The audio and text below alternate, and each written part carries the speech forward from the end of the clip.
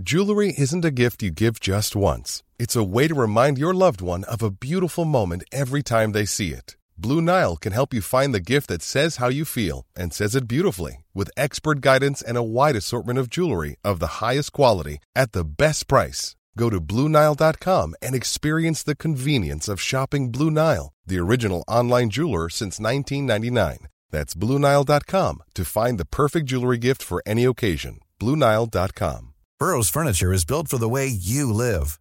From ensuring easy assembly and disassembly to honoring highly requested new colors for their award-winning seating, they always have their customers in mind. Their modular seating is made out of durable materials to last and grow with you. And with Burrow, you always get fast, free shipping. Get up to 60% off during Burrow's Memorial Day sale at burrow.com/ACAST. That's burrow.com/ACAST. burrow.com/ACAST. There's never been a faster or easier way to start your weight loss journey than with PlushCare. PlushCare accepts most insurance plans and gives you online access to board-certified physicians who can prescribe FDA-approved weight loss medications like Wegovy and Zepbound for those who qualify.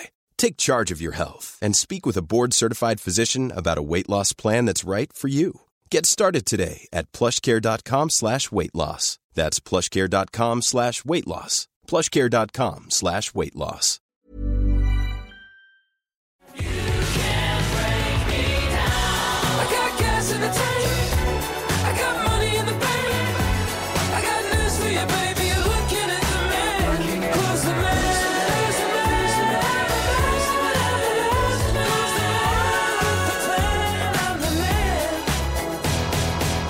Welcome to another edition of SuperCoach Edge. Well, we're at the pointy end of the season with the regular SuperCoach League season done and dusted as we now delve into finals, because it is the finals countdown. And we hope you managed to dominate or, at least finish in the top 4, top 8 or scrape into finals. And I reckon I did all of those across my main cash leagues, bar one, which was a hard luck story, missing finals despite scoring the 4th most points overall. But that's leagues for you, isn't it? True. But Liam, speaking of hard luck stories, and I'm sorry to keep referring to you when it comes to hard luck stories and using you as an example, but we have one in our very own SuperCoach Edge Cash League, which was, of course, insanely tight until the last game of the round, with 9 out of 10 teams a realistic chance of making the top 5 out of the 10-man league. So I'm sorry in advance, Liam. What happened? Yeah, it was super tight in that league, to be fair. There was 2 hard luck stories. I was one of them. Yeah. I dropped out of the 5, virtually replaced by your good self. I needed to win. And I didn't. That's it. That's the way it goes. I'm sorry. Like, I didn't think it was going to come to this. I thought you were going to lose. I thought I was going to lose. You came from the bloody clouds at one stage. I don't know I must thank the guy who's in my good when we go through the good, the bad, and the ugly, which pretty much saved my my week, I reckon. And I ended up winning by about 30-odd points in the matchup, who I'll get into shortly who I played as well, because it is of significance before I delve into what I'm about to, because even though I did replace you in the finals, Liam, that sort of pales into significance, I reckon, with the fact that you had some great news away from the SuperCoach landscape with you popping the question to your long-term girlfriend. So round of applause, Liam. Congratulations. So I must say, totally makes sense now why you burnt through your 2 remaining trades to clear the decks in terms of just the mind anyway. Pressure off the shoulders because you had bigger fish to fry. So congratulations. I also had a lot of injuries, but thank you. That's who. Less pressure the better though. Thanks. Yeah, no, thanks for that, mate. It was a good weekend, and as you said, had some bigger fish to fry, as I did upgrade the girlfriend to a fiance, which was just bringing some SuperCoach into it. Yeah, I like that. Well, yeah. Well, you're using one of your last 2 trades on her. Was that I had to hold it. and use the trade. Yeah. Did you have to use a boost? Was there a boost involved? No. Luckily, I didn't have to use a boost. I had the trade, which was good. Yeah, it was a luxury upgrade though. Yep. So she went from a rookie or a mid-pricer to a primo. So when you upgraded her. Hopefully she like even if she does, I was going to say hopefully she doesn't listen, but even if she does listen to this episode, she's going to have no idea what the lingo is referring to. So that sounds good. Upgrade from a girlfriend to a fiance. That sounds good. Yeah. Yeah. All she's going to hear is upgrade and be happy with it. So yeah. Rookie's a good thing if you're listening, Jacqueline. Rookie's a good thing. I never said that. I never said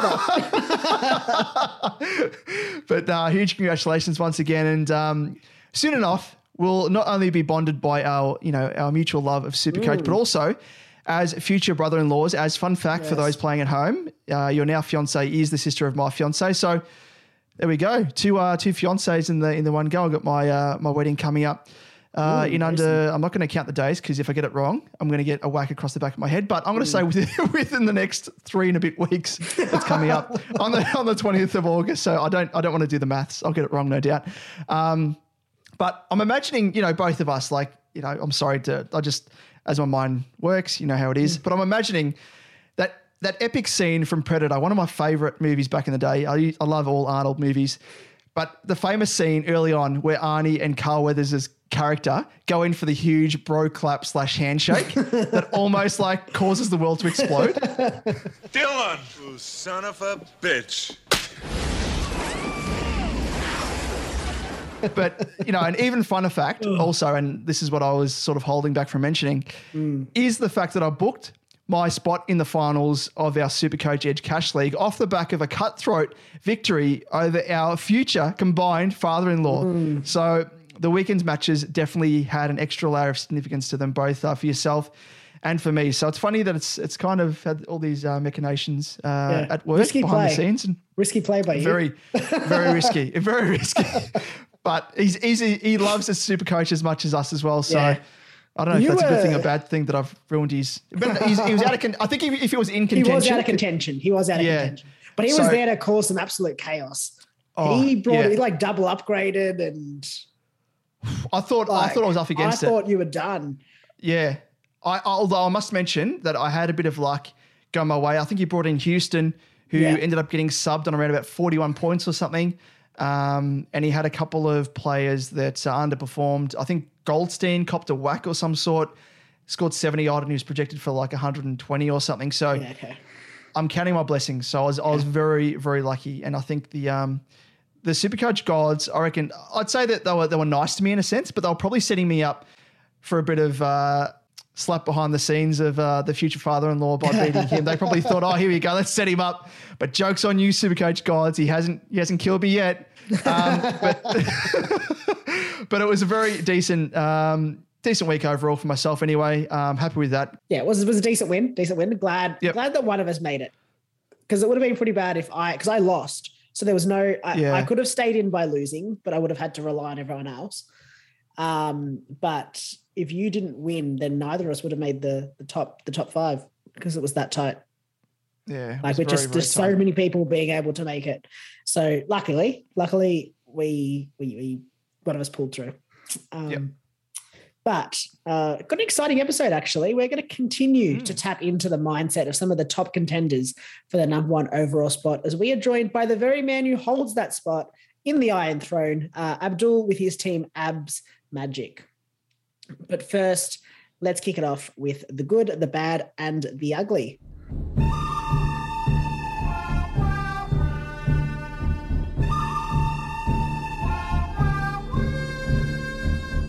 In the good, the bad, and the ugly, we run through a quick recap of how both our respective teams have performed for both the good and the bad reasons. And I kick it off because I did come up trumps again by about 45 points, something like that, 40-something points.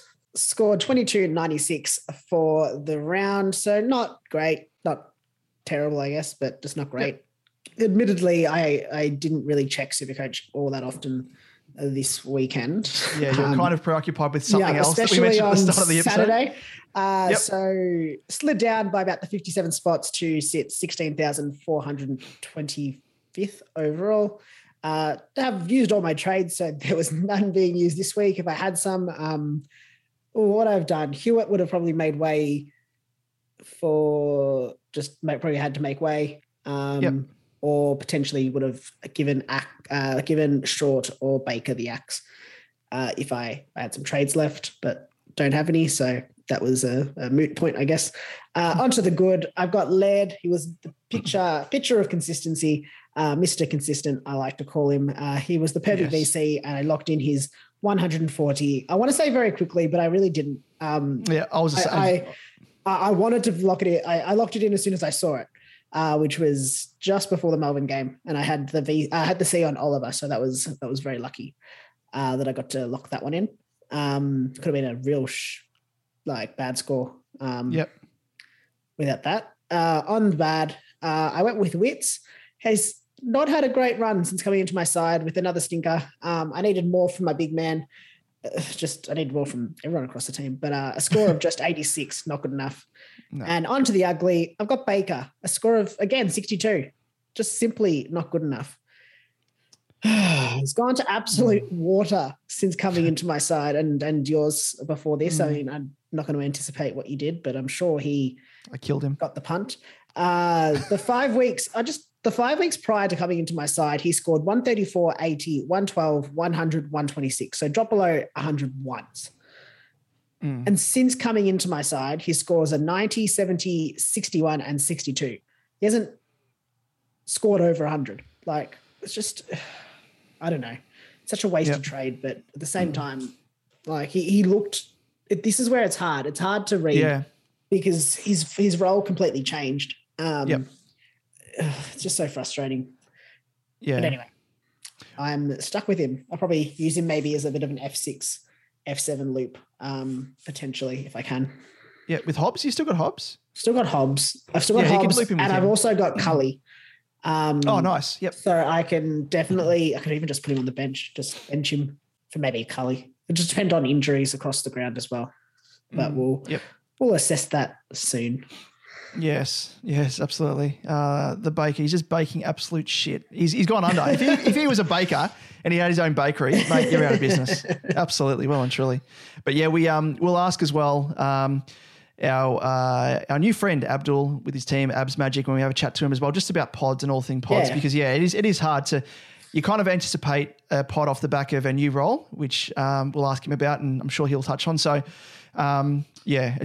it's unfortunate, I reckon, more than anything, because he was looking good, Baker, but turn to shit. The bread didn't rise for Baker. No. As it were. Sorry.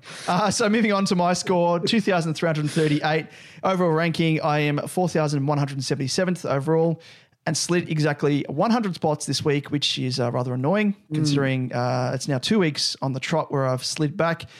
Managed to cover Hewitt with Himmelberg in defence using DPP, and Hobbs came on field to play up forward. So hopefully good old Georgie boy can come back on field and play once again from that crook back. In terms of the trades, as you just mentioned, that man, Liam Baker, I pulled the trigger on him. And if you caught the round 19 team announcement analysis video that I uploaded on YouTube, which trying to do for I guess the remaining Thursdays for team announcements from here on out, if time permits. So feel free to look out for that and tune in live, because we do get a few people jumping on and asking questions and whatnot, and just bouncing ideas off each other, which is always good fun. But in that video, I did a deep dive on the fact that that man Baker, played 85% of his time up forward in round 18, and his CBAs had dropped off pretty much entirely. So his poor scoring was set to continue, as I predicted, and it did really, unfortunately, with a score of 62 and a loss of 36.8K. I was considering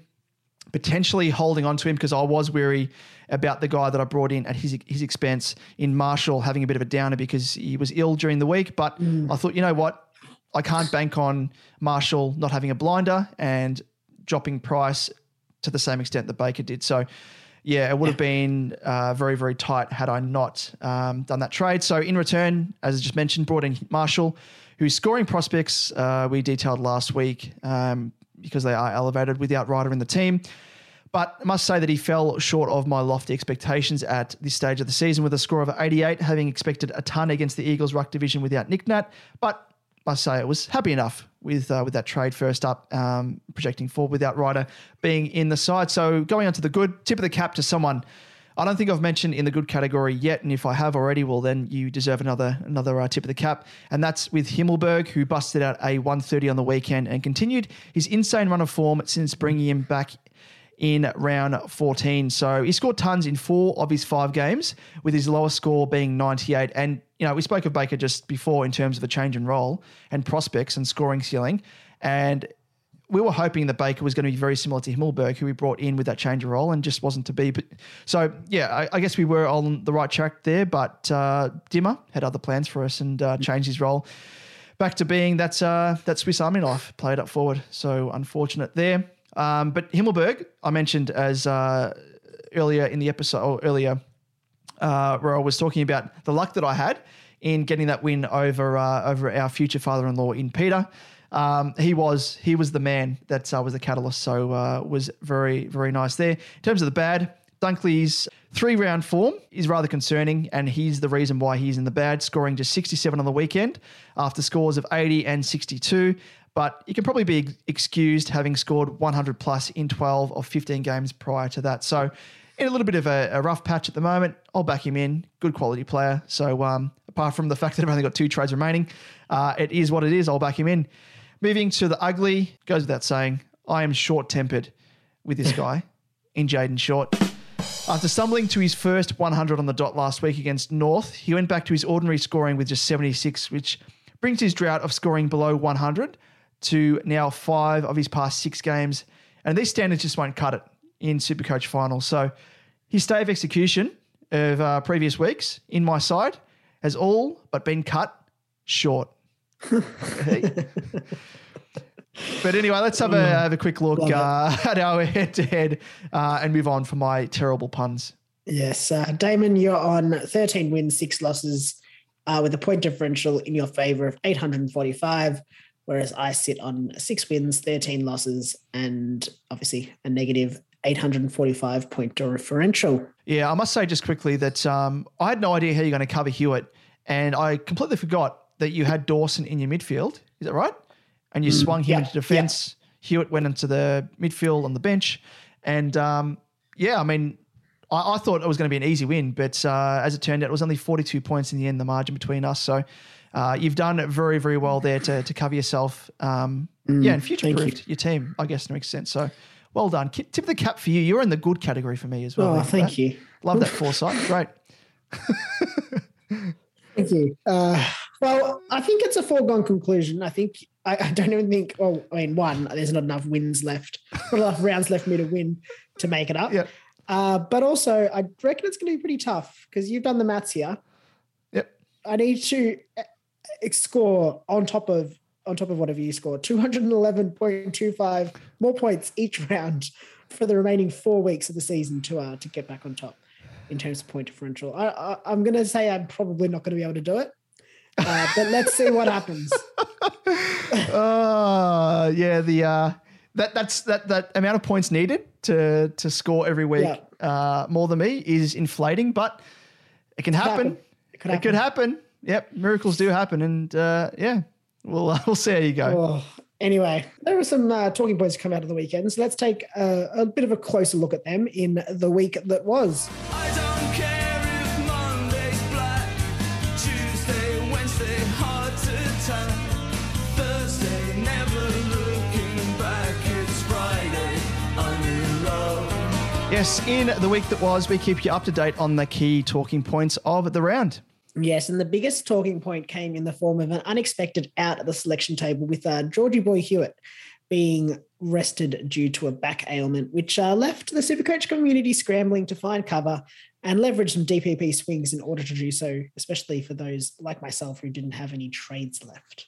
Yeah, it's unfortunate. I think came down to whether or not you had like a Ware on your bench, or like I had D'Ambrosio and I was like, oh my God, I don't know what I'm going to do. Couldn't see him coming back in. And then thankfully worked out, Himmelberg, thank the Lord. So that was good. But apart from that, there were also some huge scores across the round with the likes of Bont backing up his 181 with a 161, Miller with a 157, Steele 143, and a Laird with 140, and Maxi Gawn turning around a poor showing the previous week with a nice handy 147 for his owners. So that But best of all, we were all aching for some sweet clary bacon, weren't we? My God, you're greasy. Yes, the big pink sweaty pig himself made a return from an injured trotter, but only had a moderate return with a score of 96, with a few clangers and poor disposal efficiency holding back his score after he burst straight out of the blocks. Yeah, I just, as you mentioned that, I'm imagining Piggy Oliver like in a pig race with like, you know, the old game back in yesteryear where someone painted Plugger's number on the pig and let it run loose. That's what I'm imagining Clary to be like. There is a pig at full forward. Talking of returns, we see another Supercoach pig make their long-awaited return from suspension coming this week. So let's discuss him and other potential trade candidates in our next segment in The Price is Right. My money don't jiggle, jiggle, it folds. I like to see you wiggle, wiggle, for sure. It makes me want to dribble, dribble. You know, riding in my Fiat, you really have to see it. 6 feet. In The Price is Right, we run through the top buy, sell, hold, and wait options for this round of Supercoach. We'll chat about the pros and cons and who you should be considering trading in or out of your side this week. Now, onto the sell. There are a number of trades one could consider, but at this point of the season, given most teams have probably already completed their teams, with no massive long-term injuries to thankfully fix at this stage, attention only really turns to those luxury trades. However, the ability to make those luxury trades really comes down to how many trades you have left, along with the cash you have in the bank. It's also that awkward stage. If you're in a cutthroat final, like in the do or die, the elimination, you need to make the trade. Probably goes out the window, yeah. Yeah, I think the number of it's all changes the way that you have to think of the strategy. If you're in a top four spot, and you have the double chance, yeah, maybe it's worth holding your trades. Yep. But equally, it could be worth using a trade to get, to the prelim straight away. So like it's very team dependent. You really have to consider what you're doing. I think if you're going to use your last trade, I'd probably only be doing it for a elimination final. I wouldn't be doing it for a prelim for a qualifier to get into a prelim. Yep. But if you had a couple, maybe it's worth using it to guarantee yourself a spot in the prelim. But Damon, do you want to run through some of the main sales suspects that we have identified this week? Yes, well, this guy probably would have been as one of the suspects, but I'm just going to mention him because he does have a stave execution, much like Short has had over the previous few weeks for us anyway. And it is Paddy Cripps, who put in a solid showing with a score of 118, indicating he's probably worth persisting with, especially considering he faces the Crows this week, who he has his second best average against and scored a 151 in their matchup earlier this year. And also, apart from that, or on top of it, is the fact that Pitney should make his return to Carlton's lineup and should help him, I think, with the quality. I mean, Tom De Koning's not too bad for what he is, but he is undersized in terms of his weight class. Was probably pushed around a bit too much on the weekend by Big Prusy, Juicy Prusy. So Pitney might actually help Cripps's output for the rest of the season. So persist with him if you can, because there are a couple of more concerning options when it comes to the main sell suspects. And who's the first one, Liam? Just quickly on Cripps, before I jump in. Yes. One thing to note as well is he did score quite well last time Hewitt was out of the team. So his two scores when Hewitt missed were 138 and 151, which were his sort of last two big scores. Then he went 83, 78, 114, 126 were his last two above 100. And then it was all those sort of, mid 90s and 80s and 70s before returning that 118 on the weekend. So if Hewitt misses again, it's probably definitely worth holding him. But yeah, just something to consider. Just something to consider. On top of that as well. And yeah, so jumping into some of those other sell suspects. We spoke of him in the good, the bad, and the ugly, and it probably comes as no surprise, but Jaden Short has to be considered a luxury sideways trade. His poor scoring continues as does his unfavourable role in Richmond's engine room, which with over 50% CBAs creeping back into his game after he was allowed more freedom with only 15% the week prior, when he finally scored over 100. It's funny. It's not often that we want to play and not to get CBAs. Yeah, isn't it? Yeah, it sounds counterintuitive, but it just doesn't suit his game style and his scoring. The numbers are stacked against him, unfortunately, and he is the prime upgrade candidate as a result. Yeah, he's had too many. Like, he's had his tickets in the bank, I think, earlier on in the season, but since it's a very much role dependent more so than form. Like, I think his form in the Richmond lineup, SuperCoach aside, is not too bad.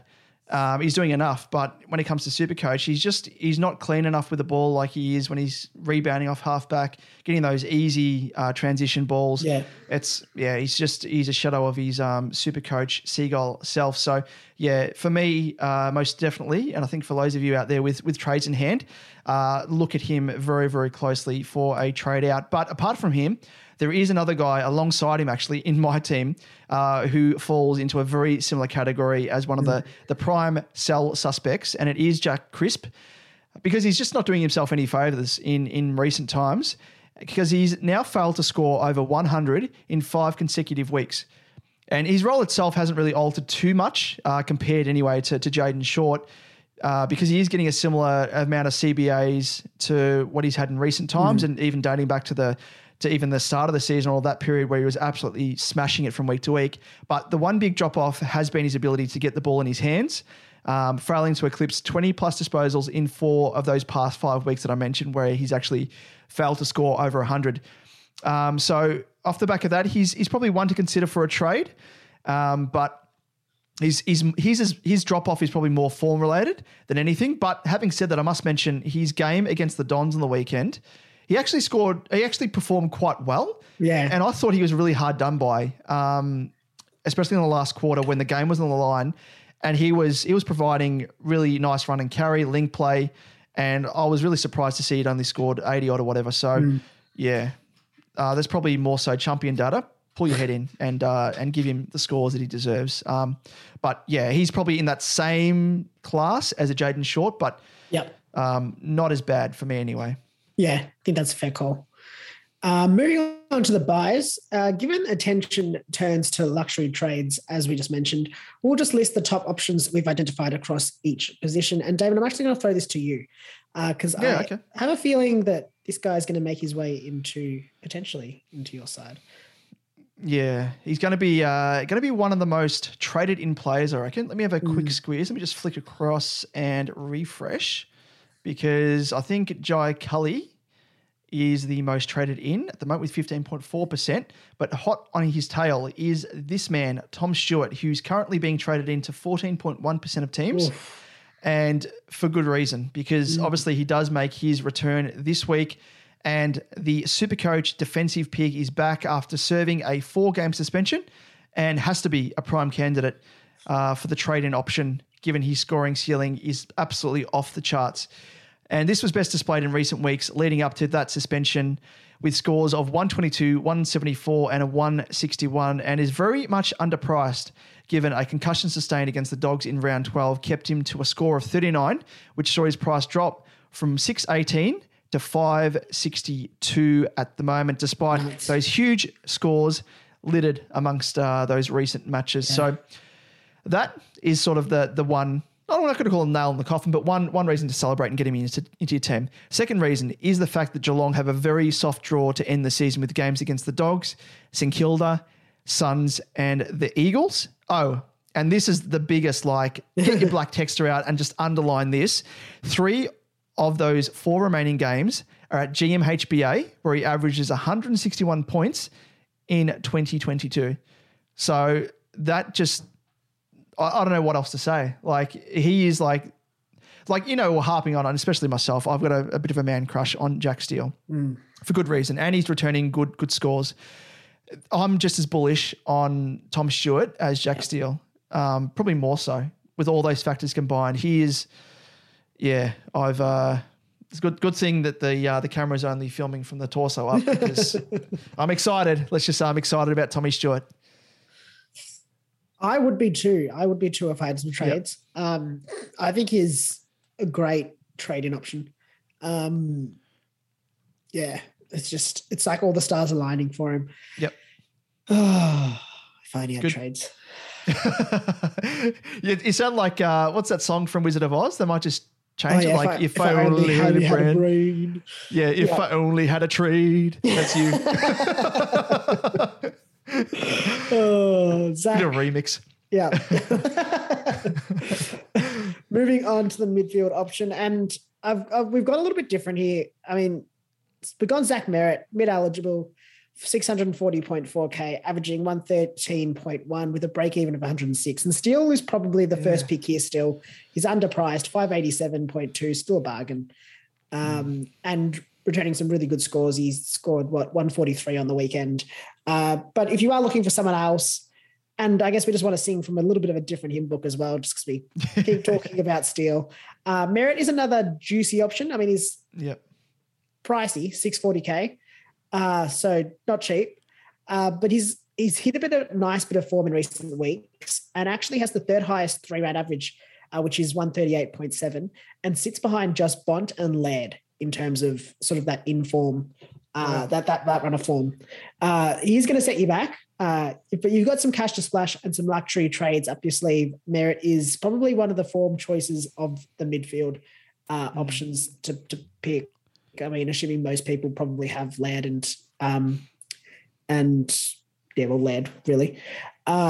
He's going to set you back, as I said, quite a bit. But he's also only in 9.7% of teams, so he's still pod worthy. So you're going to get some good scores out of him. He's gone pretty well in recent weeks. I'm just going to get up his recent scores quickly. Sydney, round 16, 140. Brisbane, round 17, 147. Then Gold Coast, 136. And Collingwood on the weekend, 133. Wow. So some very good scores. Oh, and also he faces North Melbourne this weekend.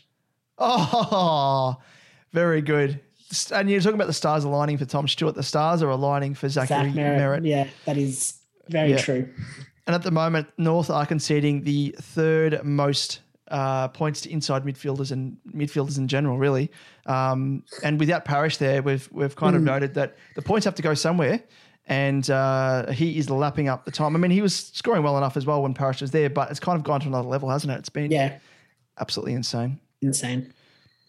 But moving on to the ruck category, and if you are in need of a ruckman, the man to look at is Maxi Gawn, priced at 588.8K, averaging a 112.9 with a break-even of 118. And he had a massive game on the weekend and reminded us all why he was one of the first chosen at the start of the year. With a score of 147 against the Doggies, he absolutely looked back to some of his best with 40 hitouts and taking around 70% of ruck contest to boot. I mean, the risk of forward time is going to be ever present with Maxi, but with ruck options that, they seem few and far between, at least solid ones anyway, and no one is really setting the world on fire. He is the one that is the standard option, I think. Like, I've got Witts, I've got Sean Darcy. I think you've got Witts as well, don't you? Yeah, and Blixarves, which did not go well on the weekend. They've fallen off an absolute cliff. Like, to not only the fact that we've been just littered with injuries in rucks, we've just had just shit form all round as well. Actually, I was doing this before. I was looking at the actual ruck, just the scores from round 19 for rucks. Yep. Oh, yes. It was dire. It was absolutely dire. While you look at that as well, the other option that you could consider is Tim English, priced at 520-100. He's dropped 20.7K, but his break-even is 131. Could potentially drop again. SuperCoach Gold have him dropping another 20.7 with a projected score of 85. Against Geelong, potentially I can't see that. He scored a 122 on the weekend after his putrid score against St Kilda the week before with a 51. So he is another option that you could consider, priced at 520, obviously 68K, cheaper than Gawn if you need to be a little bit more frugal. But Maxi Gawn, I think, tried and tested. Go with him. Yeah, well, just looking at the ruck scores on the weekend, you had Max Gawn 147, Tim English 122. The next best player was Sam Draper with 102, so you wouldn't find many with him. Then it was Riley O'Brien with 101, Sean Darcy 93, so that's your next sort of sort of ruckman. Peter Wright with 90, Jeremy Finlayson with 90, Bailey J. Williams with 90, Rowan Marshall 88, Jared Witts 86, and then Braden Pruce, 85, Todd Goldstein, 75, Darcy Cameron, 71.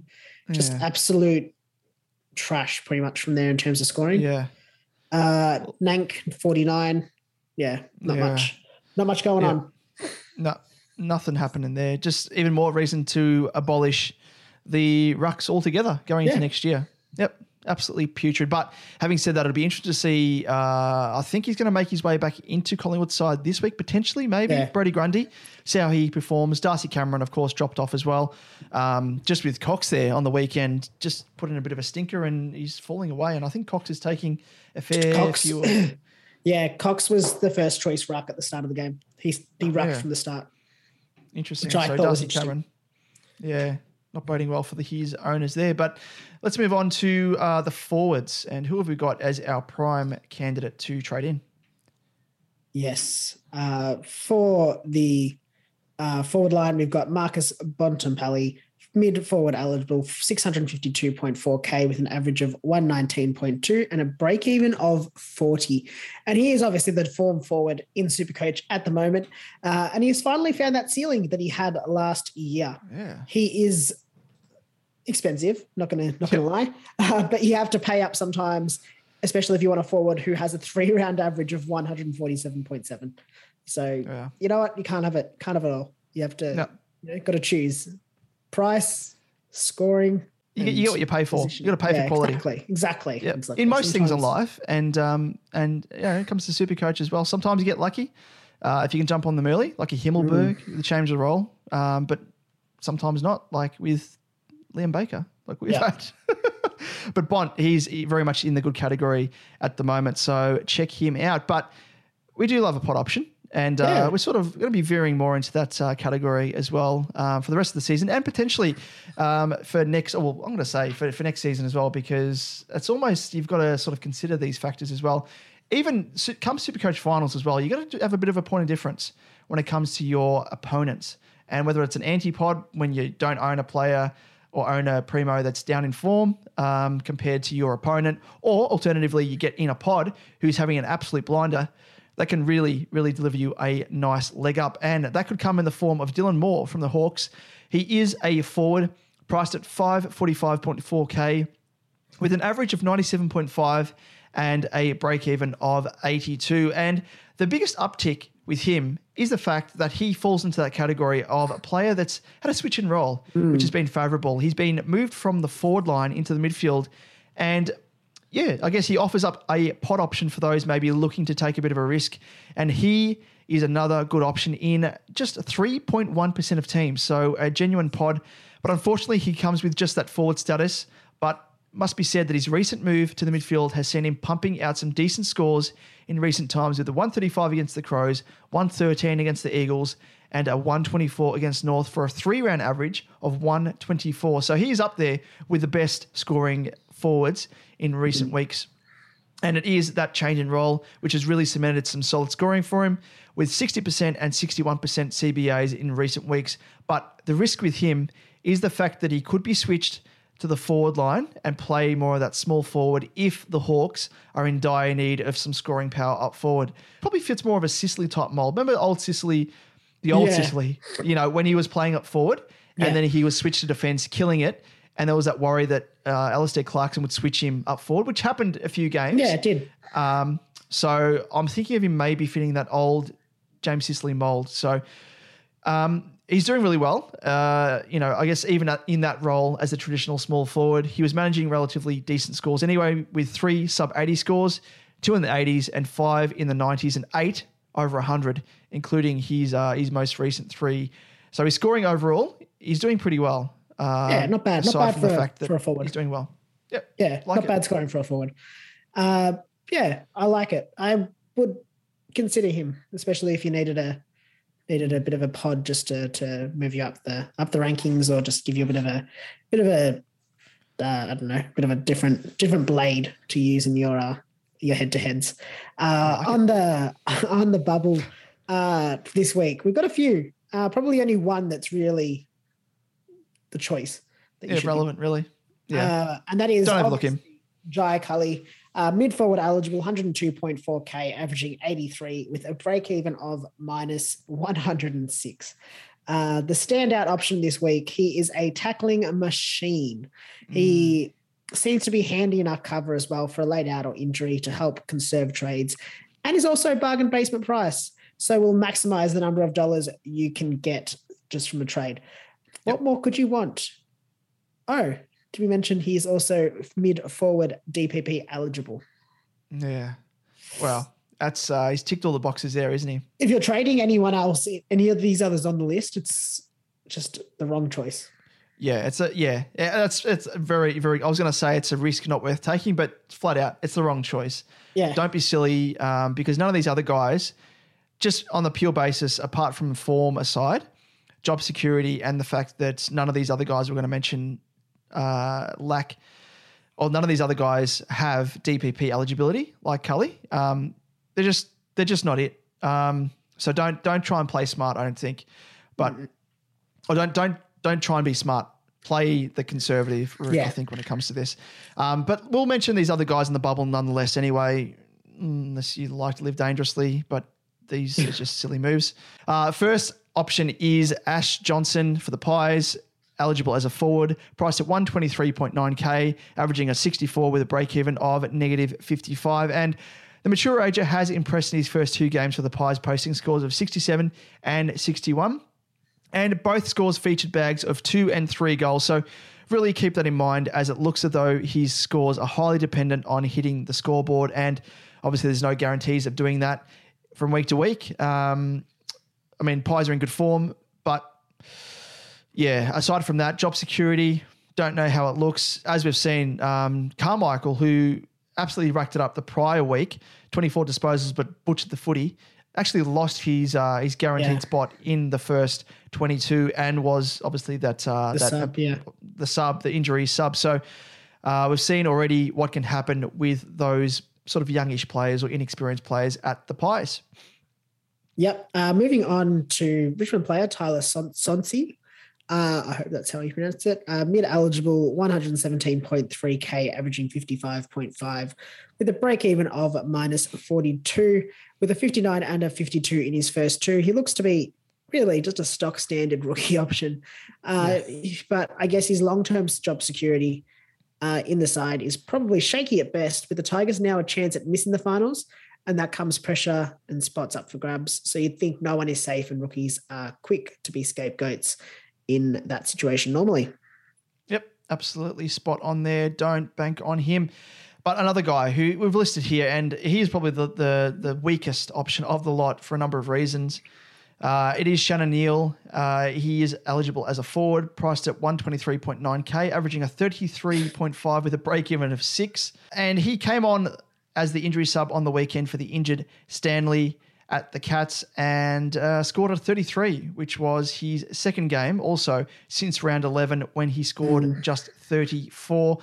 That in itself says that he is the backup option. And then when it comes to job security, probably hinges on the injury outlook for Stanley, but with Segler now waiting in the wings, the forgotten Hawk recruit, his spot is by no means secure, goes without saying.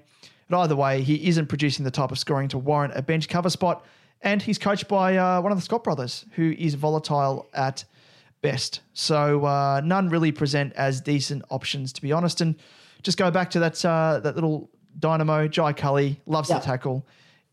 Easy high floor off the back of that. Bit of a mini Jack Steele. Not the same class, by no means, but the same mold in that sense, Yeah, so really none of the other options other than Cully should be in your consideration at all. But we thought we'd list them out just for completeness.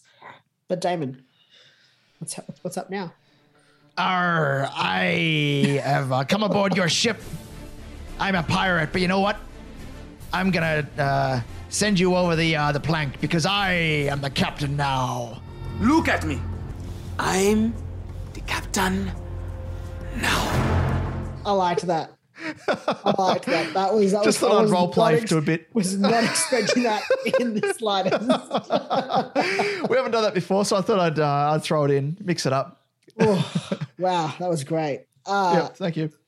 Thought I was gonna get, I don't know, raided by a pirate there.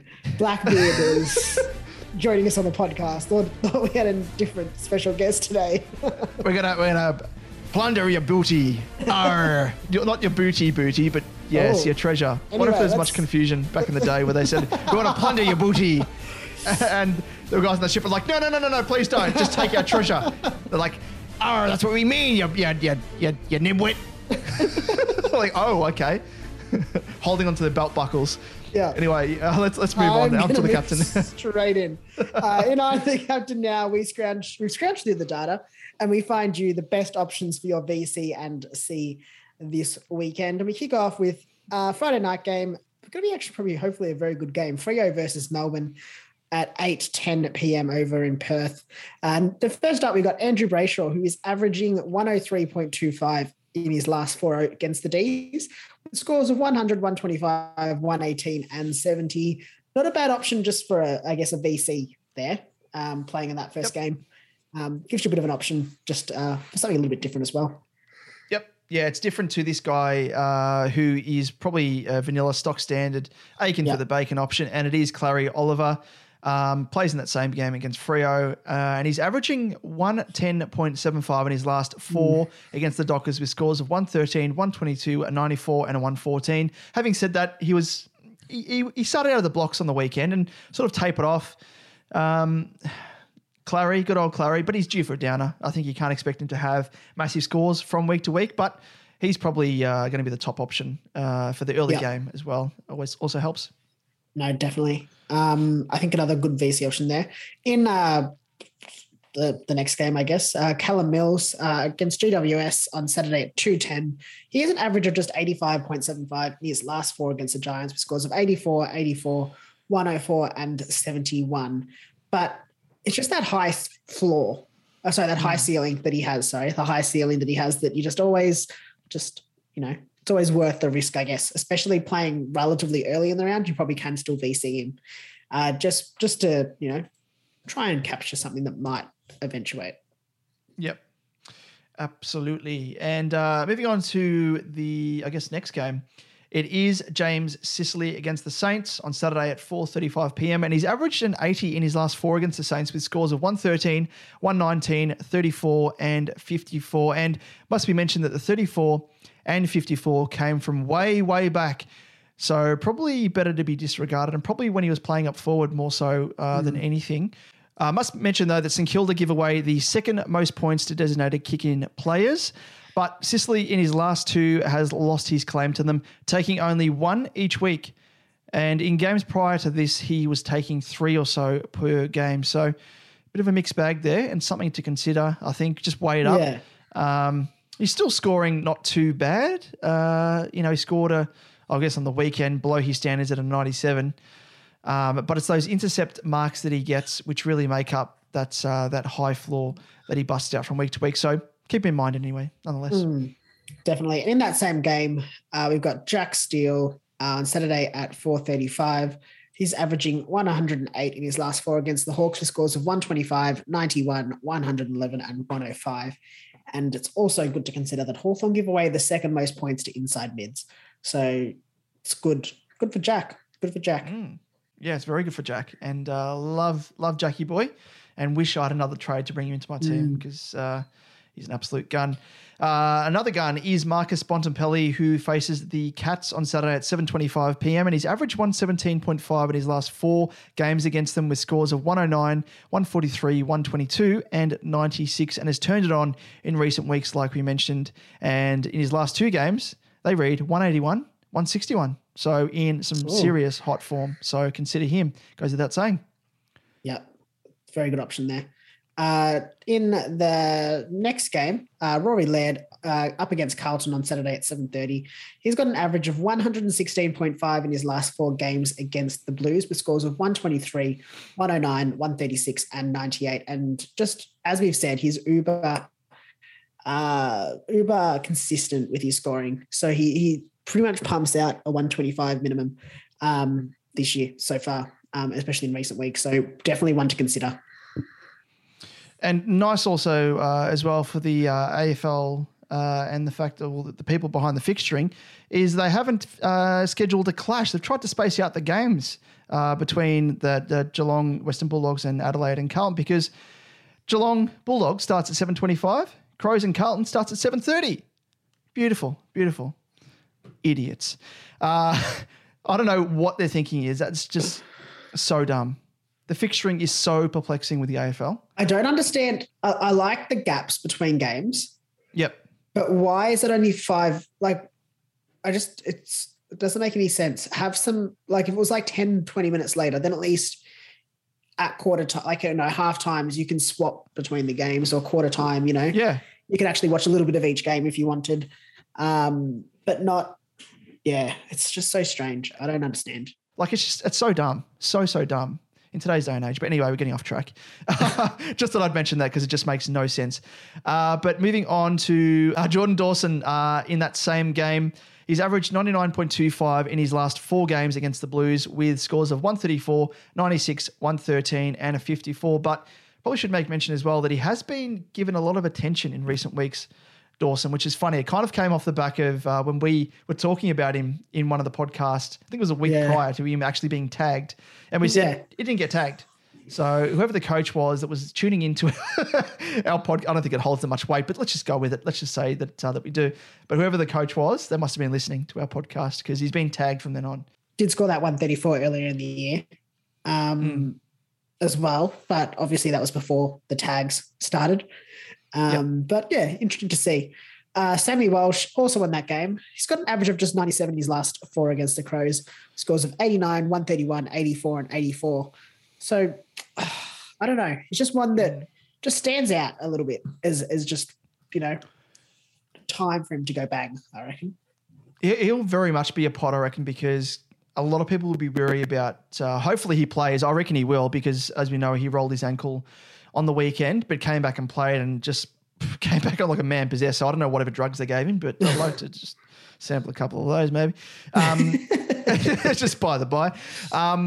But yeah, I mean, a lot of people will be wary about putting the VC or the C on him because of that ankle roll that he had. And they'll be just thinking, it might be underdone. But yeah, as a bit of a pod side option, that would really set you apart. So yeah, consider him if you want to go down that risky route. But moving on to a more stable option is Tookie Miller, the running man, faces West Coast on Sunday at 110. His average probably says otherwise. He's 91.75 average in his last 4 against the Eagles with scores of 137, 80, 98 and 52. But he is obviously coming off a big 157 and that 137 came from earlier in the year. So he's probably been one of the more stable options, probably a little bit behind Laird as probably the most consistent players from week to week that we speak of as captaincy or VC options. So I like him as a bit of a captain option on Sunday if your VC fails. Yep, don't mind it. Another option on Sunday against Richmond is Lachie Neale playing on Sunday at 3:10. He's averaged 142.25 in his last 4 against the Tigers with scores of 107, 149, 190 and 123. The Tigers just don't tag. So, I mean... Although I've heard this before, I'm adding flashbacks to when he played your mob, the Dons. They didn't tag. Yeah, that is actually a very good point. But who would tag from the Tigers? Jack Graham, potentially. I don't know if he tags, but just you know what it is. Once bitten, twice shy when it comes to Neale. Entirely fair. Fair. And the late game as well kind of makes it hard because you virtually have to put the C on him unless you want to put the VC on him and then sort of look at half of his game and then assess from there as to this guy in the next game, in the last game of the round. And it is from your mob, Zachary Merritt. So you could put the VC on Neale and then put the C on Merritt if you're not happy with him at least half of the game. Very risky because his game starts against North on Sunday, an hour and 30 minutes later at 4:40 p.m. And Merritt has averaged 109.75 in his last 4 games against North with scores of 117, 114, 68 and a 137, but is coming off a scoreline of 140 against Sydney, 147 against Brisbane, 136 against the Gold Coast and 133 against the Pies. So is in a really hot run of form, as we've mentioned so far. Yes, he is. Very much so. Moving on to the honourable mentions, we've just got a couple here that you may consider. They're probably high risk, high reward VC options. They generally play, I think all of them play pretty early on in the round. Petrarca plays against Freo. He's got scores of 53, 98, 140 and 101 in his last 4 for an average of 98. not great, but again, it's he's got a high ceiling. So there is that potential that he goes big. And you just, you can get ahead of the competition there. Also in that same game, Maxi Gorn, if you've got him, obviously plays against Freo as well. 119, 93, 132, and 151 in his last 4 against the Dockers for an average of 123.75. Obviously, you'd probably expect that they probably want to tag team Darcy a little bit more. So I don't think you'll get the same level of ruck contest that he got, as he got last week. Now, an interesting one I think here is Himmelberg. Now, in his last 4 games against Sydney, he's scored 91, 75, 75, and 55. Obviously, you can't really consider any of those because they were that's an average of 73.25, sorry. But you can't really consider those. They were really forward focused. But he's coming off scores of 132 against Brisbane and 130 against your mob in the Blues, and plays Sydney this week, and they give away the 4th most points to general defenders. Yeah, plays early enough in the round. It's a risky option, but it's one of those high risk, high reward. You'd probably set yourself apart if you got a decent, 130, 140. Just looking at his scores, in 6 of his past 8, he scored over 100. And not just over 100, but like 114, 126, 187, 132, 130. So he's scoring well enough as well to justify, VC or C scores if he does reach those heights as well. Exactly. And I think it's the high risk, high reward. It's a good VC option. And lastly, I've got Rowan Marshall. He's not got a great average against Hawthorn, 78, 86, 105, 119 last 4 scores for an average of 97. But Hawthorn give away the 3rd most points to opposition ruckman. So if he can come in and have a big game against the Hawks, which he generally does without Ryder, I think he's overcome, hopefully, his sickness. Could be in for a big one as well. On to our selections. Who are you looking at the moment? It's a tough one. I like the look of Oliver for VC. Just can't keep him down, and it's almost a free hit on Friday night with Oliver, which is always good. If I had Bont, 100% would be going Bont as either the VC or the C. I think he's in great form. Might go Rory Laird VC into Lockie Neal C, I reckon. Yep. That's probably... It just depends. I might even just go Oliver into Laird as well. I think Laird's the definite. It'll just depend on how I feel closer to the start of the round. Yeah, I think I'm very similar to you. I'm thinking of going VC for Oliver into either Laird at the C. I think I'm going to bypass Neil. He burnt me that once, and I'm not going to forgive him until next year. But like I mentioned with Tuk, the running man Miller, he's only scored below 100 3 times this entire season. So he's got that high floor to really lean back on. Coming off a 157 against the Lions, faces West Coast this weekend. I can see him doing a bit of a number on them. So, yeah, it's either between – I've got to sort of flip a coin. Laird's treated me really well in recent weeks, so probably lean towards him. But otherwise, depending on sort of my SuperCoach head-to-head matchups and who they go for, that probably might dictate – because I am – depending on where I'm placed at that stage, I might go different to them, and that'll probably dictate who I go for out of those 2. Yeah, no, that makes a lot of sense. Very nice. Well, now, Liam, it's time to usher in our next special guest. We've got a massive honour roll here over the past few weeks. Last week, we spoke to JP, who was in 6th place at that time. He's now shifted into 3rd spot, so he is gunning for that Iron Throne. But the man who sits currently in the Iron Throne in the number 1 ranked position is Abdul with his team, AbsMagic. So let's check in with him now and have a good old yarn. Well, yes, we're joined, of course, now by Abdul, who is the current number 1 ranked coach overall in SuperCoach with his team, AbsMagic. Abdul, thanks for joining us, mate. Thanks for having me, guys. Thank you. No worries. Well, first off, fair to say you currently hold the most sought-after position in SuperCoach at the moment as the overall leader. First up, how are you feeling? And is this uncharted territory for you, or have you been in 1st spot overall once before?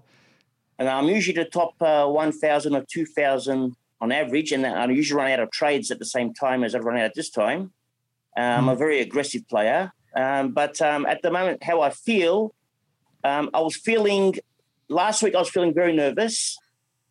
Actually, I was feeling more nervous when I was ranked second. Once I got to the top, the nerves went because I reached the goal. I reached the peak of the mountain where I wanted to reach. And now it's only downhill from here, so it didn't matter no more. So I can't see myself, to be honest, I'll be honest, I can't see myself winning it. It's near, it's going to be impossible. I need help from SuperCoach a lot of guides? luck. I need so much luck. It's going to be because the teams below me, they're pretty powerful. Some have got trades left, and I actually suss out all the teams. And there's a team ranked, I think it's about 4th or 5th now, who's virtually got the same team as me, except he's got better pods. And he's only 100 points behind me. Is Fleming's flops or something like that. But I've got a feeling that he's going to win it. Well, hopefully you can hang on. But if it's not yourself, we'll keep track of him. I know that there is a guy within the top 10. I think he's now 8th. He was 11th last week.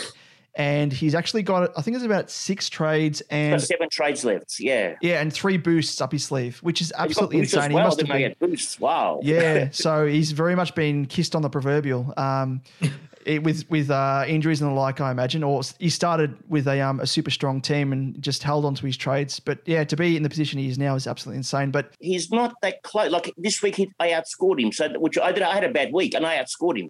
Or we had a very similar score, which was pretty. I was shocked actually because I thought he was going to come home strong, but the team's coming second is coming home strong as well.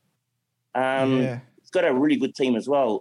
The team coming third, Jay, he's one of my friends, and he's the one that you actually had on your podcast recently, and he's doing well. Jay. It's going to be very tight at the top. I mean, 100 points separates virtually 6 teams.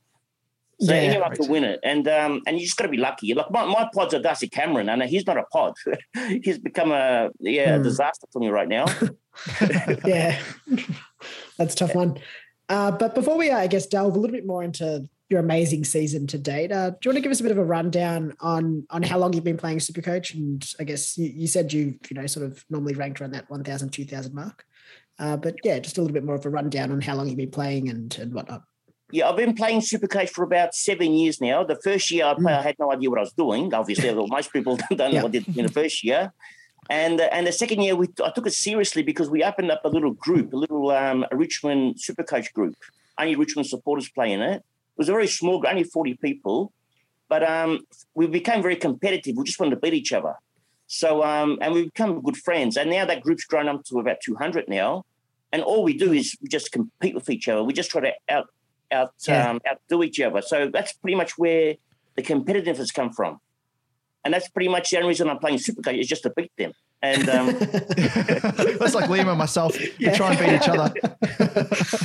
And this year I've got the chocolate so far out of them. So but we do have one person coming 47th right now in that group, and one person 91st. So they're still behind me. They're still chasing me. Well, let me go. Well, if I'm sure you got the bragging rights at the moment, but even if you don't take out the overall number 1 spot, at least you got the bragging rights over the Richmond crew there. Well, that's right, and at least I can say I've climbed that mountain. That was my main aim, to climb the mountain. Yeah, exactly. Maybe next year we'll work on staying there, but we'll see. Maybe I can stay there this year. But 4 weeks to go, no trades left.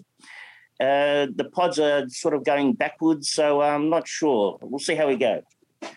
Yes, and just on that, you've just mentioned it there. You've been very, to your credit as well, been very transparent about the fact that you've used all your trades, whereas a lot of people would sort of keep their cards close to their chest, but very hard to be secretive nowadays compared to years gone by in SuperCoach. But at what point did your intention turn from conserving trades to using your last couple? And I'm not sure whether your last 2 trades were forced through injury, or was your whole strategy the entire season an all-out aggressive approach to try and, obviously grab the top spot?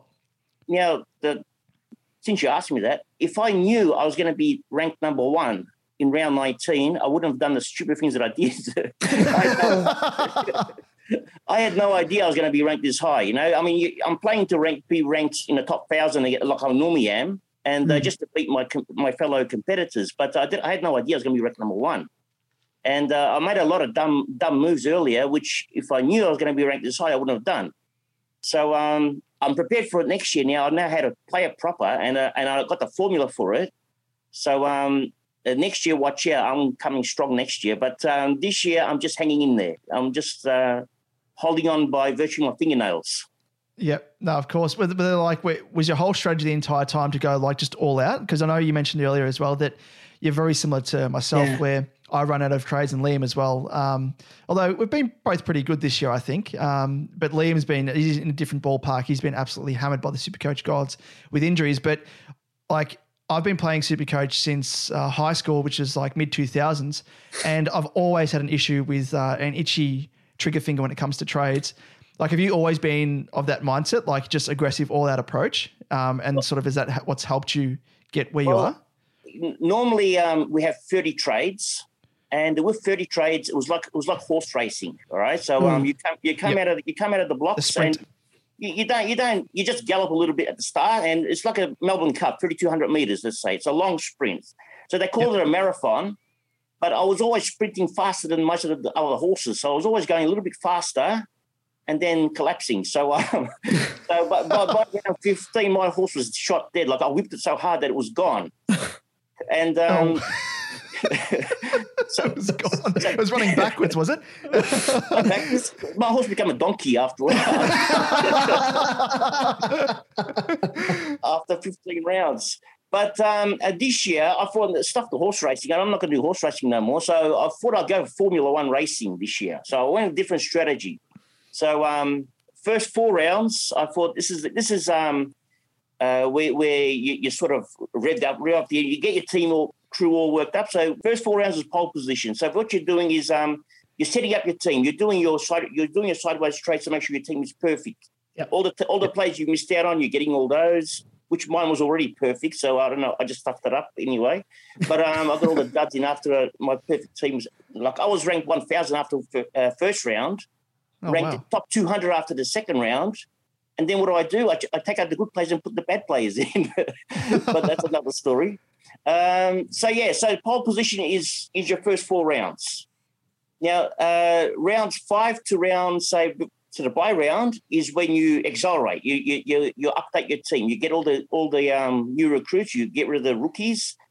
But I used all the boosts for that because the best way, like they're expensive, they're the good players. So you got to sort of use your rookies to upgrade. So I went as hard as I could because I didn't want to use those boosts in the buy rounds because I don't need them then because I've already got free trades in the buy rounds. Yep. I'm not going to use those boosts after the buy rounds. Well, if I knew I would now, but I wasn't going to use those boosts after the buy rounds because who's going to use 4 trades or 3 trades in round 18 or round 19? I probably have no trades left anyway. So I thought, let's go hard. Let's get these boosts up. Let's get the team. Let's get a primo ahead of everyone else, 1 primo ahead. And that 1 primo is going to give me 50 points a week extra than everyone else every single week. Yeah. Because once I got my, let's say my 14th primo, everyone's got their 13th primo. So I've always got 1 less rookie on field. Step ahead, yeah. Yeah, and plus also you sort of want to have your mid prices in there as well to keep the score up high. So you get all the rookies off the field. So virtually my worst rookie was virtually McCartan, and he wasn't that bad. Yeah. And so virtually I had the defense was my biggest problem. The forward line was starring. Like I had Sherry as my F6, so he was not bad for an F6. Yeah. Whereas my mids were good. I didn't have JHF. I couldn't afford him because I was being a tight ass. That's probably fine anyway. But did you start with Nick Dacos? I started Nick Dacos. I actually didn't have a lot of good rookies. I didn't have Nick Martin to start with, so I missed his big points at the start. I got him straight away afterwards, but I already missed like a boat had already sailed, So I got his 100. I missed out on his big 100, but I got his other scores. Yep. I didn't have a Hayes. His first game was awesome. I chose Dixon ahead of him, so I chose the wrong one. So that was I missed out another 100 points there. That would have been good. But my defense was where I was leaking the points. So like my F5 was McCartan, but my F6 was Gipkus. And I had to get rid of Gipkus. Okay. And I had to put in I was looking for a mid-pricer, so I always went with cheap options. I didn't go for the expensive ones because I couldn't afford it. So that was where I wasted all my trades in my defense. Like I'd bring in a player like Blakey, and at the time he was mid-price, and he was giving me 70s and 80s, which was okay. And I thought I can stay with Blakey till the bye rounds, and then I'll upgrade him. But Blakey wasn't really doing much. It was giving me 70s and 60s, so it was a couple of 70s, a couple of 80s. But he wasn't taking a kick out. It was virtually, as soon as I traded him out, he became a star. So he waited for me to get rid of him, to become good. So that was Blakey out the way. But going back to my original recipe, it was so you got your pole position, your sprint, and then you got your pit stop during the bye rounds. So in the bye round, you sort of stop again, and I was planning on 15 primos every bye round, and 3 rookies, plus if I had spares, it's a bonus. But that didn't work out because around 12 bye round, Stewart got injured. He was my vice captain. Bailey Smith got reported. He's the one who knocked it, and then he knocked out Stewart. And I chose Shrek over Gorn, and Gorn scored 200 the game, and Shrek scored 59. And round 12 was a disaster for me. So my ranking dropped from rank 9th all the way down to rank 34th, which was virtually end of season for me because the leader was 600 points ahead of me. And then in round 14, I went aggressive. Brought in Laird, I got rid of Neil because I couldn't afford Laird, and the only way I can afford him was to get rid of Neil. And I looked at Neil's stats. He was scoring, it was averaging 130, which is really good, but he only had 3 scores or 2 scores above 130. So he wasn't really captain material. And my captain was really letting me down. Like every week I'd pick a captain and give me 100 points. And many of those times it was Neil. So I said, look, Neil can go. I'll bring in Laird. That's going to be my risks. I'm going to hope that Laird outscores Neil for the rest of the year. And whatever I gain from those points is my profit, like my gain. So obviously I get the 115 points that he scored that game in round 14, plus the extras. Now, if you work out what he's scored between then and now, it's actually 300 points difference. Yeah, wow. Yep. So it was a huge difference for me. So that was virtually my rise. Now, at that time, I had 4 trades left in round 14. And so one trade went to Laird. Then I used 2 trades, which I didn't have to, but I used 2 trades and I brought in Himmelberg. But he was going to be my 23rd primo. And I didn't have much cash left. So Himmelberg became my 23rd primo. And I thought if a player gets injured during the week, during the rounds, Himmelberg will replace the injured player. So at least I don't have to waste a trade. I can have a spare. And it's worked out that Oliver missed a round. Last week, Kelly missed a round. So that's 2 trades I would have had to use anyway to replace him with. So I've already made up for those 2 trades. And I still got the spare primo now. And also maybe possibly this week Brody might miss. From the rumours that I'm hearing that Brody's got a quad problem. So, so I've always got a primo spare that's going to cover in my team, except for defence. It's hard to get covered. Yeah, so if I planned it better, my team would have been much better, but I just didn't plan to be number 1. Like my plan was never to be number 1. You never expect to be sitting in the Iron Throne, as they call it. 1,000, So if I knew I was going to be number 1, I would have planned my team much, much better. But unfortunately, I didn't know that. Yeah. I'm sure you can't really plan for that can you? It's like it comes down to, like we were saying pre-record, that it comes down to a combination of a lot of we were talking about it in terms of both of our industries that we work in the videography industries, that to get your break it comes down to a bit of skill, but also a bit of luck as well, and it applies to SuperCoach in this sense as well, where that all that combined helps you sit where you are at the moment in number 1 spot. So you're doing very, very well there. Yeah, definitely. Well, luck helps, like you said. I mean, a lot of it is luck. Like, I mean, who was to know that Laird was going to outscore Neil by 300 points between round 14 and now? Like, it's just all luck. Yeah, I mean, a bit of skill, but you got to take the risks. That's virtually. I just went broke. I just went all out, and I lost my last trade in round 15 when Stewart got injured. So all reported. So I swapped him for Dawson, which left me no trades left. Yeah. And so I guess. You say you like to play a little bit risky as well, or take those risks. Do you do that with sort of pods as well? Do you have a pod strategy? Do you like pods or do you not like pods? I love my pods. Yeah, I love my pods. And like last year, I got in Hall when he was only owned by 100 people. And I got him in at like a really cheap price. And this year I got Himmelberg when virtually less than 1,000 owners. And I brought in Darcy Cameron, he had less than 1,000 owners. Yeah, wow. At 300K. So I look for roles. Like I watch all the plays. I look for roles. Like if I had trades left now, or even last week, I would have brought in the Hawthorn midfielder now, More. More. Yeah. I would have brought in more. Like he's a jet, and I would have got him cheap as well because I sensed that he was going to become good. Because the minute he played midfield, he just changed. Yeah. And but I didn't have trade, so I couldn't do it. So I didn't want to talk about it because no one else to get him. So I just kept it quiet.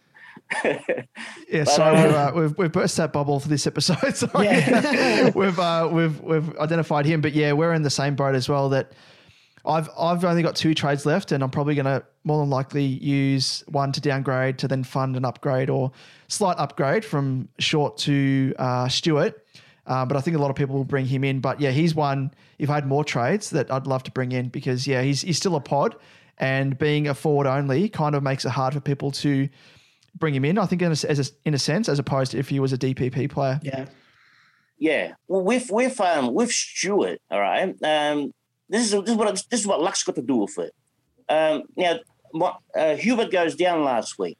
Right. If Hubert went down this week, it would have been disaster for me because the top 10 teams would have all brought in Stewart. But Hubert goes down last week, so they can't bring in Stewart. So who are they bringing? There's how many options you got? You got Redmond, you got Dale, you got Doherty. I mean, if you don't already have him, you got Doherty. There's not many options. You got Houston. So and you got Rich. Now Rich goes down, Houston goes down, and Redmond goes down. And it's crazy, it's crazy. So I felt sorry for the like. If I had an extra trade, I would have probably traded out Hewitt and brought in Redmond. That's what I would have done. Yeah. And then what would have happened? I had to trade out again now. I would have wasted 2 trades. Yeah. By not having those trades, I didn't have to waste them. So it actually worked out all right. But what you've just explained there is very reminiscent of Liam's season. Like he was bringing in players and they were getting injured like a week or 2 later. Like Parrish, I think was the last. Parrish and Nank were the last couple where he was getting hit left, right, and center. And it's hard because he's had terrible luck all season. And despite the fact that we've had extra trades, it's kind of been almost a normal season for him because he's had to use those extra trades on injuries and then some. So he's found it really hard to try and make up ground. And he's just hit his tether. So yeah. Well, when he brought in Parrish, I would have brought in Kelly because I had an option. It was either Kelly or Parrish, and that was my upgrade time. And I was just short of bringing. I didn't have enough cash to bring in. I think I was $1K short or $200 short. It was something minimal, so I couldn't bring in Parrish, or else I would have. Yeah. So I put in Kelly instead. Wow. And just for the sake of $200, it saved me another trade. Yeah, exactly. So it's luck. You just got to be lucky. Yeah, absolutely. No, it is. It's definitely comes down to that for sure. But just sort of we're at the moment we've sort of titled this episode more around. We've called it the finals countdown. We are on the cusp of finals now for SuperCoach head-to-head leagues. For those people that have been lucky enough to qualify, do you have sort of any strategies that you yourself have used in the past? And then you mentioned there in terms of that Richmond group that you're in, trying to get the leg up on them. You don't really have to try now at the moment where you are, but for those people that are in their head-to-head league finals, whether it be a double chance in the top 4 or they've just qualified for the single chance final, what advice can you give if they still have trades? Do you advise that they hold on to them, or do you reckon they should use them, say, if they've only got a single chance? Sort of what strategies do you have, if any? Now, not that I play much finals, because usually when I'm into finals, I don't have any trades left by that time. So I usually bottom out. But what I would, if I had trades left and I'm in the top 4, for example, and so what I would hold my trades if I'm in the top 4. I would not trade. The reason being is because if you win this week, you're going to have a weekend off next week anyway. So you're going to have a bye next week and just use your trades for the grand final, unless you've got a lot of trades. So I would hold if I was in the top 4.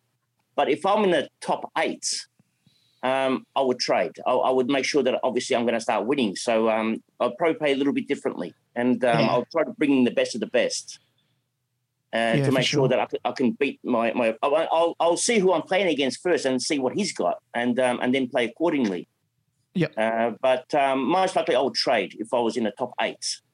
Yep. But I was gonna ask you a double-barreled question there with regards to leagues and overall, but I don't want you giving away all your secrets and strategies, considering you are in the Iron Throne at the moment, top of the heap. So with that, mate, we'll let you go, and thank you so much for your time and I guess imparting your knowledge and wisdom on us, and wish you, I guess, all the best for the remaining 4 weeks left in the season now. So you've shown on the weekend that you're able to actually not just hold ground, but gain ground to an extent, even though the fact that you're carrying both Josh Kelly and Hewitt on the bench, which is absolutely insane. So great effort by you so far to date, and great effort to do what you did on the weekend as well. So just shows that you've actually got that foresight and knowledge, like you mentioned, with you're having an overall strong side across the field. So all the best for the rest of the season, mate, and looking forward to hopefully seeing you hold up the trophy come the end of the season. Yeah.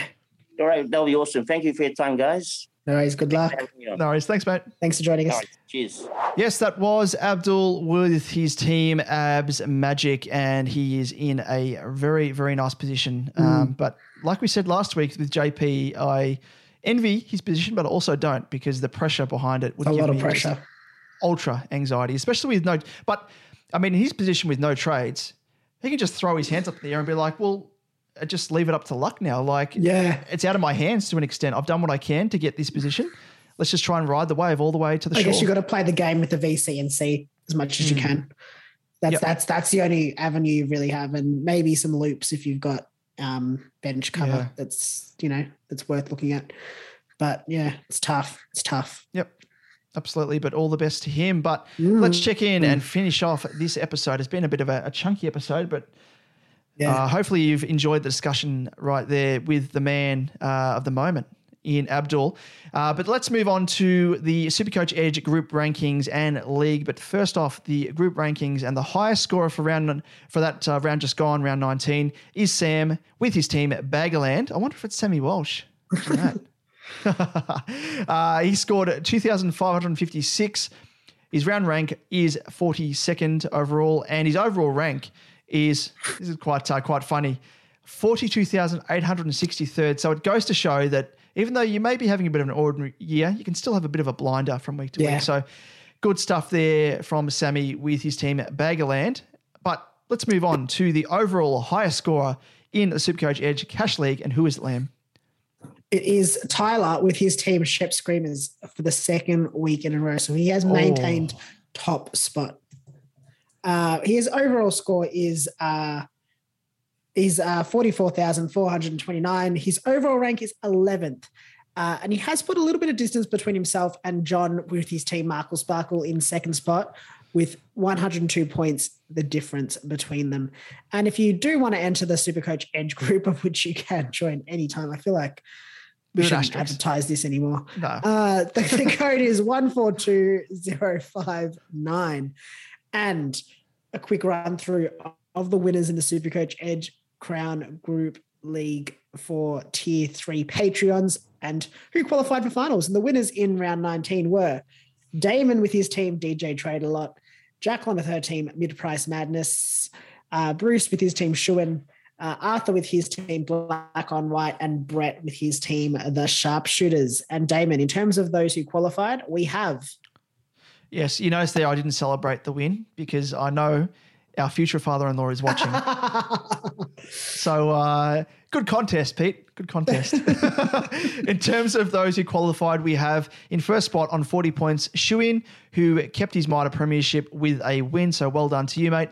In second spot on 36 points, Sharpshooters, who rose up one spot with a win. In third spot on 32 points is myself, DJ Traderlot, who catapulted up 3 spots from outside the top 5 to now sit in that third spot. In fourth spot on 32 points, also separated by overall points, is Black on White, who again catapulted up 3 spots from outside the top 5, or 4 spots, I think it was in his case potentially. In fifth spot, we have on 32 points, again, very, very tight, Orion, who dropped 3 spots with a loss, but clawed on to the final spot inside the top 5 on overall points differential. And to round out the rest, in sixth spot, we have on 32 points, yourself, Liam. Church of Parish slid from 4th to 6th with a loss and missed out on finals by the narrowest of margins via overall points.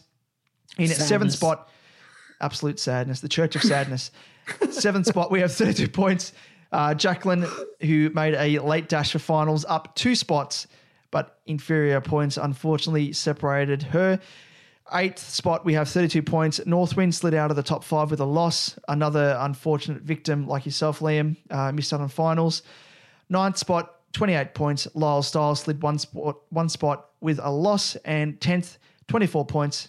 Our future father-in-law, Tankman77, who came home strong, winning 2 of his last 3 games and knocked off the top spot, minor premier, mind you, of all things, Shuin last week with the highest overall points out of anyone in our league for round 18. And along with a scalp prior to that of yourself, Liam, but fell short. So he beat off one of his future son-in-laws, but fell short to the other in myself this week. So can't win them all.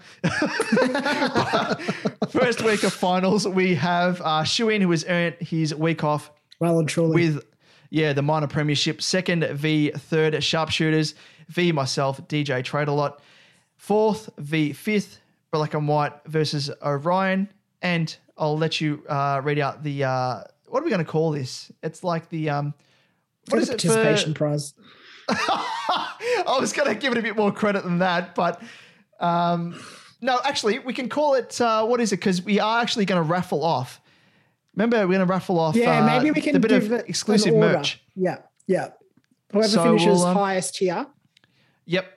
Can maybe get the extra spot, or however we want to look at it. The lottery, the double chance for the lottery choice between these people. Yep. And so as you said, the 7th to 10th, the second set of finals, I get the week off after finishing highest, and that hurts the most because it means I was so close to finishing at the top. It's a backhanded compliment. You earned the week off, Liam, with a loss. Yeah. So that's going to be fun for me. 7th versus 8th, Mid-Price Madness versus Northwind. And 9th versus 10th with Lyle Stars versus Tankman77. I could end up playing Tankman77 3 times this season. Wow. That'd be good. That'll be... That's Pete, just by the way, everybody. That's Peter. Yep. And he's in good form, mind you. Don't worry about the fact, because he would have knocked me off had it not been some bad luck. So he's gunning for the participation plate, we'll call it. We'll go with that. Yes, for those of you keen to throw questions our way via our socials or follow us to keep up to date with the latest news and information, you can do so via YouTube. If you search SuperCoach Edge, don't forget to like and subscribe. On Twitter, search at @SuperCoach_Edge, Damon at DamonJ88, or myself at LiamEvans_95. And on Facebook, Insta, and TikTok, just search SuperCoach Edge and you will find us there. Absolutely. And TikTok, I don't know if you saw, Liam, but one of the videos that we whacked up, it was the closing moments of, and we'll be doing this as well, just to create a bit of discussion. Doesn't have to be SuperCoach related entirely, but the closing moments of that game between Richmond and Freo. And a few spot fires that came off the back of that video. I got over 20K views, which is absolutely insane and shows the power of TikTok. So we're jumping on board slowly but surely. But jump on there and join in the discussions and arguments and everything else because it is quite funny. So very good. So anyway, closing off this mammoth episode, it is finals time. And as we heard from Abdul, the last month of the season will be hotly contested for the overall top spot, and it's going to come down to the wire, but also in your head-to-head leagues, cash leagues, everything else. We're going to wish you the best of luck. What was that? Participation plates. For those of you, it doesn't matter. At least it gives us something to aim towards. Nice. It's nice, yeah. Yeah. Or the participation engagement ring cup, whatever you want to call it. For you, Liam. You've already won. You've already won. She said yes. Yeah. She did say yes, didn't she? Yeah. I assume she said yes. Yeah. I know she did say yes. She might rescind it if she tunes in to the start of the episode where you said you've upgraded her from How is that a negative? I don't understand how this is negative. She's upgraded. No, it's not negative. Shh, it's not negative. They won't understand the lingo. It wasn't. No, an upgrade's a good thing. Exactly right. Exactly. Yep, exactly. So anyway, with that, all the very best to yourself, Liam. Celebrating, of course, we'll catch up, no doubt, along the line and get together to celebrate that. So congratulations once again to yourself and best of luck to those of you out there for the week ahead. Yep.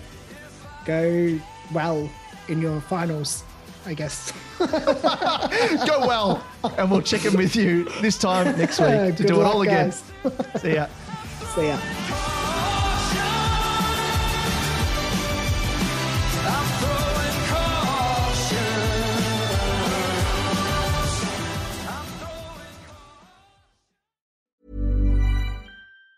Planning for your next trip? Elevate your travel style with Quince. Quince has all the jet-setting essentials you'll want for your next getaway, like European linen, premium luggage options, buttery soft Italian leather bags, and so much more. And it's all priced at 50 to 80% less than similar brands. Plus, Quince only works with factories that use safe and ethical manufacturing practices. Pack your bags with high-quality essentials you'll be wearing for vacations to come with Quince. Go to quince.com/trip for free shipping and 365-day returns. Mom deserves the best, and there's no better place to shop for Mother's Day than Whole Foods Market. They're your destination for unbeatable savings, from premium gifts to show-stopping flowers and irresistible desserts. Start by saving 33% with Prime on all body care and candles. Then get a 15-stem bunch of tulips for just $9.99 each with Prime. Round out Mom's menu with festive rosé, irresistible berry chantilly cake, and more special treats. Come celebrate Mother's Day at Whole Foods Market.